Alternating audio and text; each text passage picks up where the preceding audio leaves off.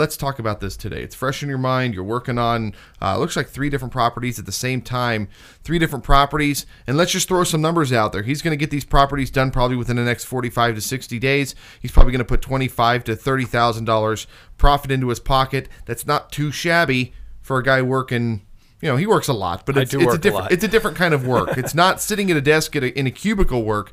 It's doing what he loves to do, and it's almost like play. I mean, I work 15 hours a day, but it's like play, right? I enjoy doing what I'm doing, so it makes sense. Exactly. To me, I wake up, I do what I have to do, and then I can spend some time playing too when I have an opportunity to do so. Exactly. So tell me a little bit real quick. Who is Frank Verney? Well, Frank Verney is a gentleman who's been in real estate for over 20 years, and I had a big mortgage company for a while, and then went through the foreclosure mess in 2007.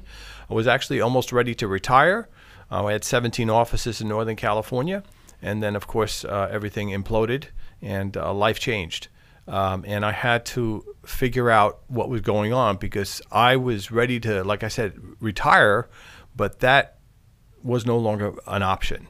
So I sort of disappeared from the world for a little bit because I was depressed, had to figure out what to do next, and got involved with a national real estate council, which helped people through the foreclosure mess. I lost some homes, and I said to myself, okay, so if I'm losing homes and I sort of know what I'm doing, what are these other people going through? You're absolutely right. So we held seminars, we helped people, saved a bunch of people from foreclosure, either through getting a loan modification or through short sale.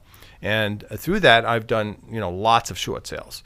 And then as the 2013 came along, I was watching investors making lots of money doing these foreclosures and purchasing them, and I was making commission. And I'm going to myself, okay, these people were not very smart, but they had a skill and they had knowledge about something that I didn't understand. But they're regular people. I've met some of the people you work with, and they don't speak eloquently. They're not driving Bentleys. These are regular people. But what's funny about it is they are wealthier and happier than some of the people that are driving the Bentleys and the nice suits that do speak eloquently. Oh, yeah. It's crazy. But, it really is. So I looked at that, and I had to weigh myself and say, okay, so they're doing this. They're not, and why am I just making $5,000 when they're making $50,000? Correct. So I then said, okay, now I need to go find how to do investing because each part of real estate is different. And so when I got involved in this particular group and started to get more educated as to what was going on, it was like this curtain opened up. And it was like I stepped through. The first deal I did was scary, very, very scary, in fact. Yes, absolutely. Because I had, I got into contract. I had very little in my bank account at that time because of everything that was going on. And I had to raise money, and I had to help get a team. Luckily, I had a mentor that helped me through the process. And on that first flip, which was in, I believe, Citrus Heights, I made about $35,000, $40,000. And I said, whoa, okay, this is cool. Because there's people that are working a whole year slaving for that money. I know. And so, as that started to take place, and as I started to really develop a team myself, and since then I've done numerous transactions, and it's so much fun, but it's hard work. Oh yeah. And it requires a team. It requires a community, and those things are necessary to be successful in real estate. Can people do this themselves? Yes, they can. But the reality of it is that you have to leverage yourself. You have to leverage yourself, and you have to leverage people. So, we talk about other people's money. Well, there's other people's money, there's other people's time, there's other people's energy, there's other people's experience. So when I do a flip, I don't use a hammer. Okay. In fact, I have a big thing on my thumb here, and my wife will never let me work in that capacity because that's not my skill. Okay. So I hire contractors. Now, am I using their skill to help me? Yes. Of course. Now I'm paying them? Yes. Okay, so everyone wins. Everyone wins. So I'm growing my community. I'm helping other companies and other people to make money, and it just helps develop that entire team. Right. Now there are people out there that do this on their own. And they go find the property themselves. They pay for it themselves. They do all of that themselves, and then they list it themselves. But they're only limited to like 2 a year. They can do 1 or 2 a year. In the last 12 months, I've been involved in 9 transactions. There you have it. And I have 3 going on right now. And that we're going to be talking about those 3. So tell me real quick, what is flipping? Because there's this misconception that flipping is illegal. Explain to me what flipping is. Flipping is not illegal, and you don't even have to be an agent to do flipping. You have to be an investor, and you have to understand it. You're going to relieve someone of their pressure. People want to sell their homes because they have a fear or something's going on in their lives that has changed. And that gets to, maybe they lost their job and they can't make the payments, so they've gotten now a notice of default from the lender. Maybe there's a death in the family, and the house now goes into probate. Mm-hmm. Maybe there's a divorce going on. Maybe there's a landlord that has now had to evict his tenants 2 or 3 times, and he really doesn't understand what's going on. So there's different reasons why people need to sell. Now, they can put it on the MLS, but if they haven't done work in that property and it's been sitting there, it needs work. So putting it on the MLS, FHA's not going to cover it.